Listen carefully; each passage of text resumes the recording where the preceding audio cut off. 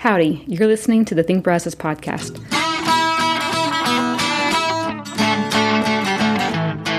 We host conversations with locals, politicians, and policy experts to help families thrive in Brazos County, Texas. So when you're thinking about how to make your community better, just remember, think local, think Brazos.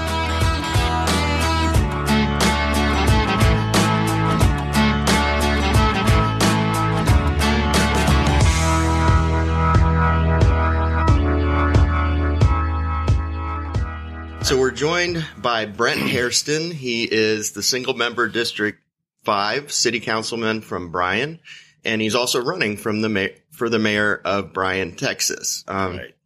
Brent, thanks so much for coming on Think Sure. Brazos. Glad to be here. First of all, I wanted to talk to you a little bit about your background, just generally for people who haven't heard a lot about you or don't know all the details. Who are you and why are you running? Sure. Well, listen, thank you for all that. First of all, my name is Brent Hairston. As said, I'm the single-member District 5 representative, which is the west side of Bryan. Mm-hmm. I grew up in Bay City, Texas, came here in 1986 to go to school. I've lived here in Bryan College Station pretty much ever since. I did leave for a year and a half to work in Houston after graduating, but I like to not count those years. But I've been here since 86. My wife and I got married in 1997.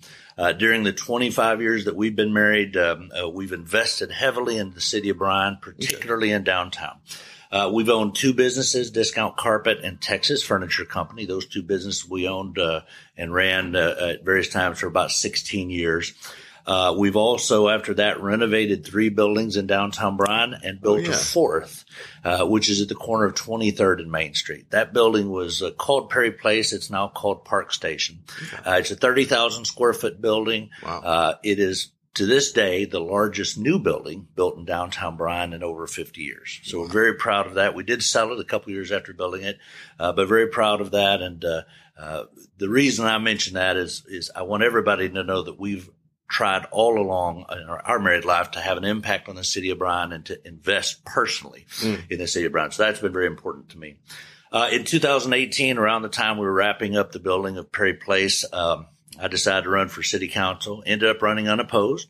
Really? So I've been on city council for 4 years, served on a bunch of boards and commissions. I get kind of bored telling you all of those, but there's several that I've served on and, have a good breadth of experience, working in the city of Bryan. But we're rooted in Bryan.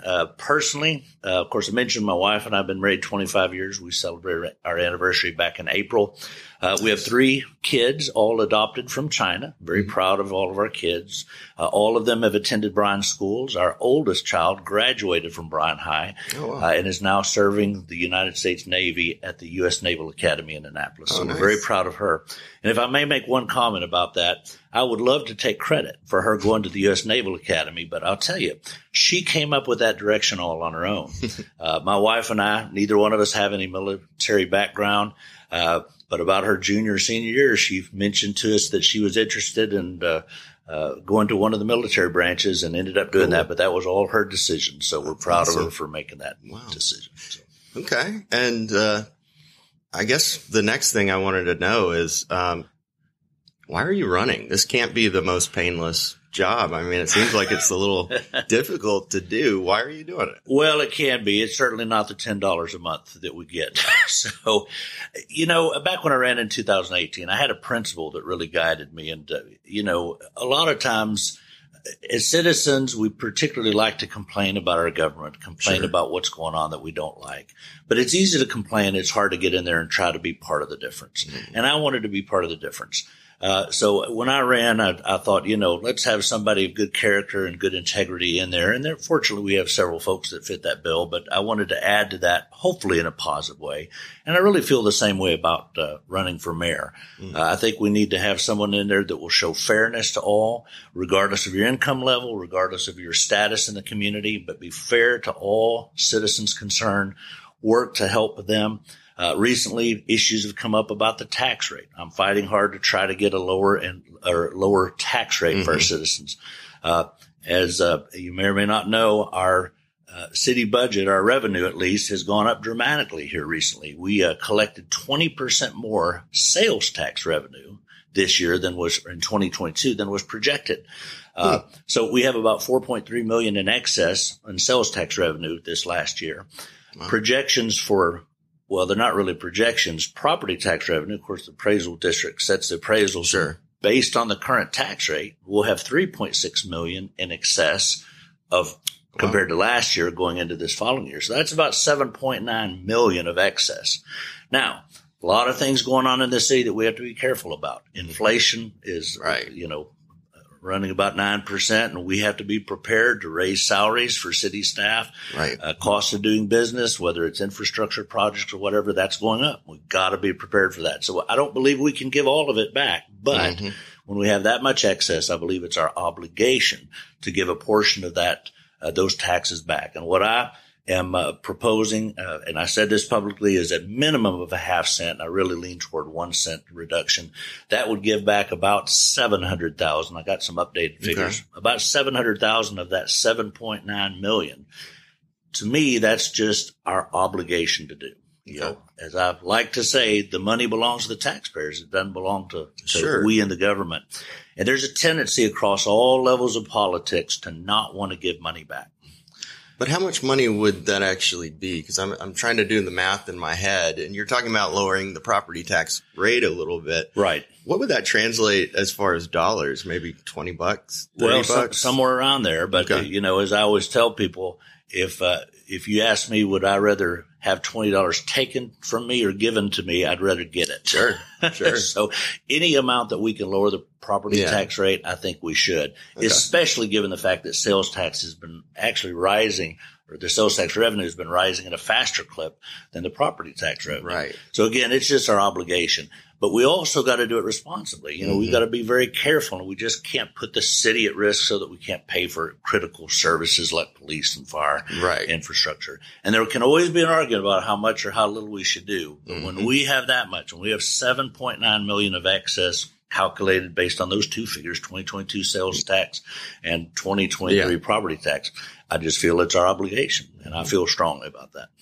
So it looks to me that, and looking from the outside at the city of Bryan, it really looks like we're starting to head towards a future where, similar to the city of Austin, where the lower income, very vital workers in the community cannot even live in that community itself, and they have to live in the outlying county or rural areas or smaller town. For us, that translates to Caldwell, Hearn, you know, those kind of things.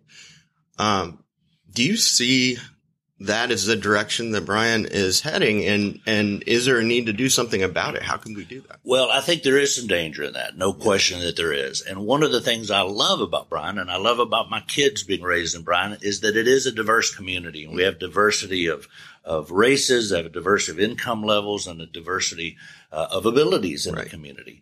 You know, I don't want a community where we're all just generically fit one category and it's at upper income levels. Sure. I love Bryan because it's more diverse. I think my kids are better for that. I grew up in Bay City, Texas. Okay. I don't know if you know much about Bay City. A little bit. But yeah, Bay City is essentially a farming community. A lot of refinery workers work there. Both of my parents, as a matter of fact, retired from Phillips Petroleum Company. They worked at a refinery. So I love those type people. Those are the real people. And I believe we have to make sure that we don't edge them out in some way. I don't really think we're in danger of doing that anytime soon, but as property taxes, well, not property tax so much, but just property valuations go up, it can seem like it is getting that way. But I'm not in favor of saying, hey, we're just not going to build any lower income houses or anything like that. I don't think that's the right thing to do. Go ahead. Oh, I was just going to go into that. There's a lot of pushback often when you're talking about low income housing or really just multifamily, more affordable apartments. There's often a pushback from a good portion of any community, including Bryan, that, you know, this will bring in crime or it'll do this or that could affect the overall city. It's a net loss is another argument that people will make. Where do you stand on that? Because, from our perspective, supply and demand, if you have more rental properties, especially affordable ones, prices go down. Well, and that's exactly right. You hit the nail on the head. You know, I think private entities should be able to take care of that. If prices are high, there should be plenty of private companies that want to come in and build apartment complexes. And as more are built, the price will come down. Right. Now, depending on where you live, listen, if I live in I do not, by the way, but if I lived in a $500,000 house or $1 million house, I probably wouldn't want an apartment complex next to me. But in the end, the community as a whole, we have to provide for all income levels. So yes, I think we need to, let the private market do what it does and build, whatever the market will bear. But I think as more apartments are built, that price will come down. But listen, one other thing I think is a possibility as far as something the city could do to kind of help with that is perhaps creating a few neighborhoods with some relaxed standards, maybe smaller lot sizes and things like that, Sure. just to at least give some possibility of a little lower income housing. Okay. Now, I'll tell you, I'm a builder right now, and I've just finished building 2 houses. And wow. These cost, in fact, we have 4 houses going. 2 of them are just completed. They ended up being 20% more. Yep. And I anticipated them costing. That's so correct. Stuff isn't cheap, and No. there's no magic pill. I mean, it's hard to build new housing that's low income. Oh, yeah. But one thing that happens is people do build new, whether they're new houses, they build new apartments, what have you. What that does is it kind of caps the market, and the rest of the things kind of come down, and some apartments will be a little lesser expensive, a little more affordable because there's more supply. Right. So it's not like you build a brand new structure and that necessarily is going to be the lowest end. It's hard to build something brand new and have it still be the lowest price thing in the market. That's just not going to happen. Right. But as the supply increases overall, more things will show up at that lower income level and at least provide some possibilities for people that can't afford, the rents of higher price apartments. So. Okay. But it's not an easy issue. Right. I mean, it's just not easy. Yeah. I definitely concur there. Shifting gears to a different topic. Sure. There's a good number of Bryan citizens. I've heard it over the years following city council and politics. And there's a good number of its citizens that, especially in the last 5 years or so, have said that Bryan feels like it's becoming less and less transparent. I will say, as somebody who follows Bryan politics for where I work, Habitat for Humanity, it is sometimes difficult for me to figure out, okay, there's a special meeting over here, or there's this over here. And if I'm part of my job, I'm being paid to follow this, and it's hard for me to follow it. What's going on with the average 9-to-5 workers that can't? So my long-winded question is, do you see that as an issue in Bryan at all? And if so, what do you want to do about it? Absolutely, I do. And I think the city of Bryan needs to be more transparent than it is. Now, I would say this, 99% of the stuff that goes on, there's no issue with. But I will tell you that I, as a council member, have gotten my packet before on, they tell us what's coming up at the next meeting on a Thursday or a Friday before the Tuesday meeting. And on more than one occasion, I've gotten my packet and seen something that I thought was critical to Bryan that I didn't even know was going to be on the agenda. And I don't think that's right. In my opinion, and if I'm mayor, I'm going to do everything in my power to make sure that citizens have plenty of time, not just the 3 or 4 days required by law, but more time. We put things on the agenda, give citizens time to talk about it. Listen, we need to be willing to stand up there and take the heat. And I can take the heat. I don't mind listening to folks that agree with me or disagree, and I'm glad to make a decision once once all the information has come out. But we have to be willing to take the heat. And I think sometimes my guess, and, obviously if something doesn't show up to the agenda at the last minute, nobody's going to tell me why they did that. Okay. But if that happens, you got to think that the reason for that is to try to see that maybe not as many people will come out in opposition to it. Okay. Because especially if it happens right before a weekend, there's just 2 or 3 days for people to rally the troops. Listen, I don't like sitting up there when a whole host of people from the community come out and gripe about something you're about to do, but it's our job. It's our job to take that heat. If you don't want to take that, don't sign up for the job. Yeah. So I'm willing to take that, to listen to what anybody has to say. And listen, in my 4 years on council, there have been several issues where I knew there's no way I'm absolutely not going to please everybody. Recently there was a neighborhood that had an apartment complex they didn't want to go up. And I understood their issue. I understood why they didn't want it. If I lived in that neighborhood, it probably wouldn't be my favorite thing. But we had to listen to all the information. Right. And so there's a property owner there also that has a right to do something with their property. Right. And I went and met with the neighbors, and very kind, very nice people. I could understand their concern. I also listened to the arguments of students that wanted to live closer to Blinn and have that opportunity to attend Blinn more easily, right across the street. And I had to make a decision. In that particular case, City Council voted unanimously to approve the request. The neighbors didn't like that, and I understand that. Right. But that's just one example of how there are difficult situations, but you sit up there, you listen to all the concerns, you take it, and then you make a decision. Yeah. But that's part of being a leader. Mm-hmm. And listen, I also think there is some good argument for going back to 2 council meetings a month. I'm not sure how I stand on that, but they're technically are 2 a month now, but they're the same day. Right. So that's not quite like there's 2 a month. Okay. In a way it is. But, we used to have 2 council meetings a month, and that gave plenty of time. Also, you could get things done more efficiently. If you wanted to table something till the next meeting, right, it was being tabled for 2 weeks as opposed to 4 weeks or 5 weeks, depending on how long the month is. Okay. So I think there's some good opportunity to maybe change that. And I think that would also help for the transparency. We wouldn't feel like we have to put something on the agenda and rush it through so we can get things done. If we meet twice a month, I think that's a even better opportunity for citizens to be able to come and air their concerns. Okay.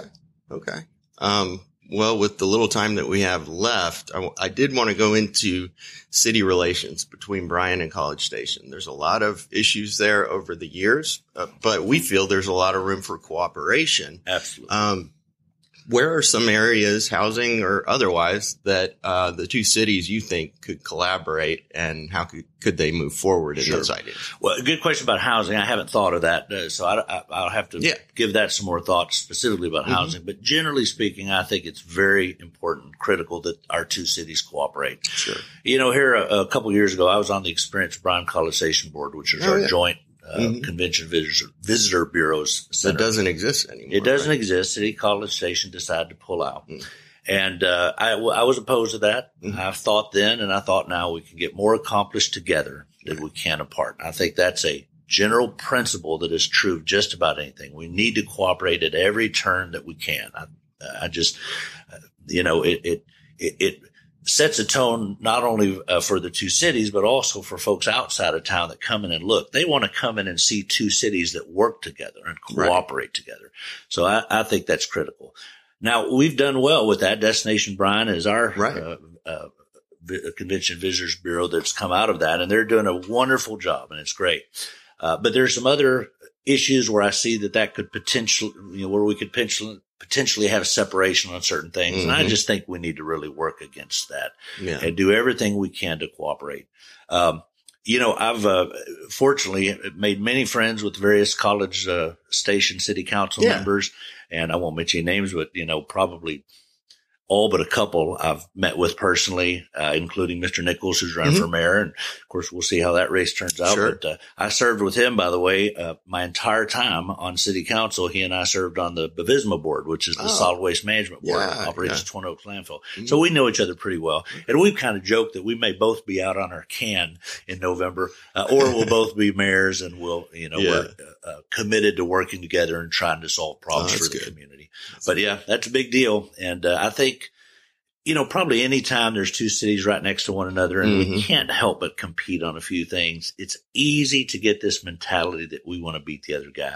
But in reality, if either of our cities have business coming to town, if either of our cities have industry coming to town, it's a win for everybody. Yeah. So we just have to have that attitude, and that would be top of the list for me. Yeah, because I know from looking at it from the outside, I think sometimes our concern is that with having those 2 cities right next to each other, you have a big company or whatever coming in. It almost feels like the 2 cities can be played off against each other a little bit, and to the detriment of both. Well, that's right. And I think that's, again, when you're in the leadership, I'm a city council member for the city of Bryan, not College Station. So it's easy for me to want to play the city of Bryan.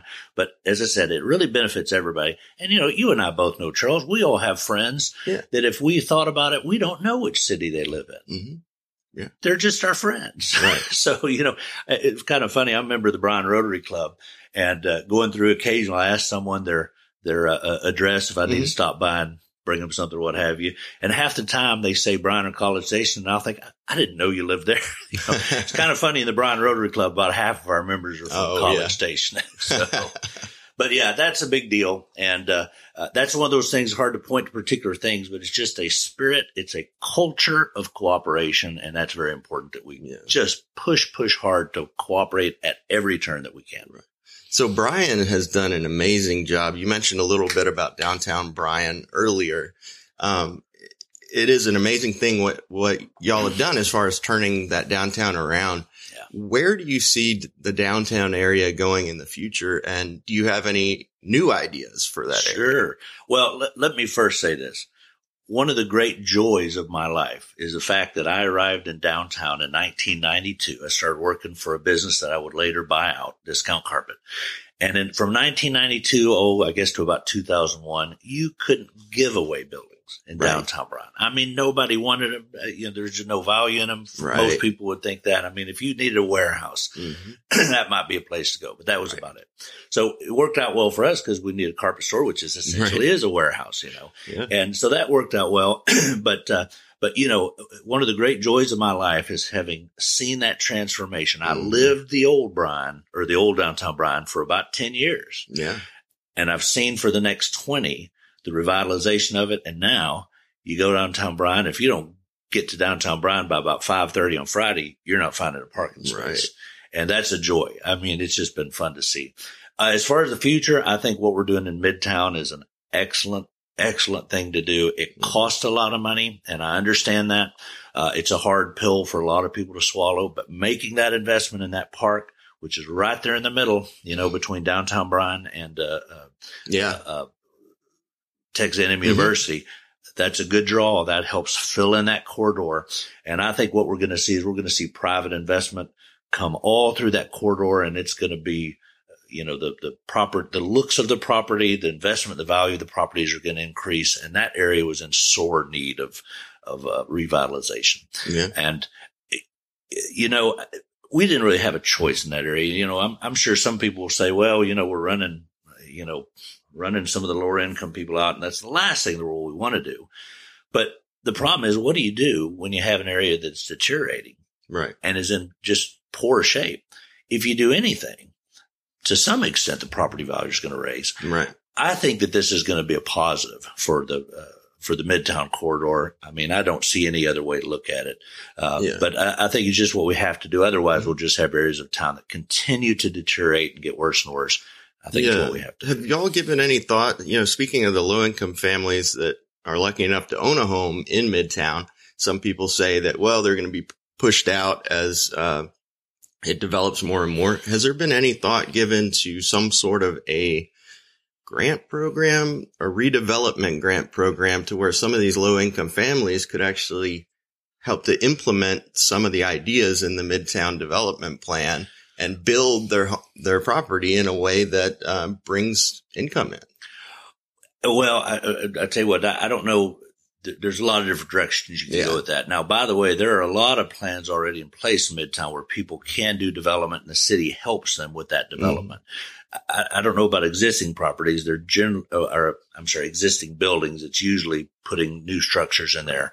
But, I think everybody would be in favor of whatever somebody wanted to do to improve their property. So the specifics might be a little difficult, but I think people would be in favor of that, the spirit of what you're talking about. And, let's not forget, there's no perfect answer here. As property values raise, low income people feel they're being pushed out. I don't like that, but let's also not forget that their property values will go up substantially, and that should help them to be able to realize that. Now, it's kind of sorry when they're having to pay higher property taxes during that time before they sell, and I understand that, but I don't really know how to solve that. If we improve the area, which we have to do, if we improve the area, property values are going to go up because the area is improved and people are attracted to the area. But that's what we want. We want people attracted to that area. Sure. Well, is there anything else that you wanted to talk about or share? And how can anyone watching this video get in touch with you? Well, sure. Well, my phone number is 575-5637.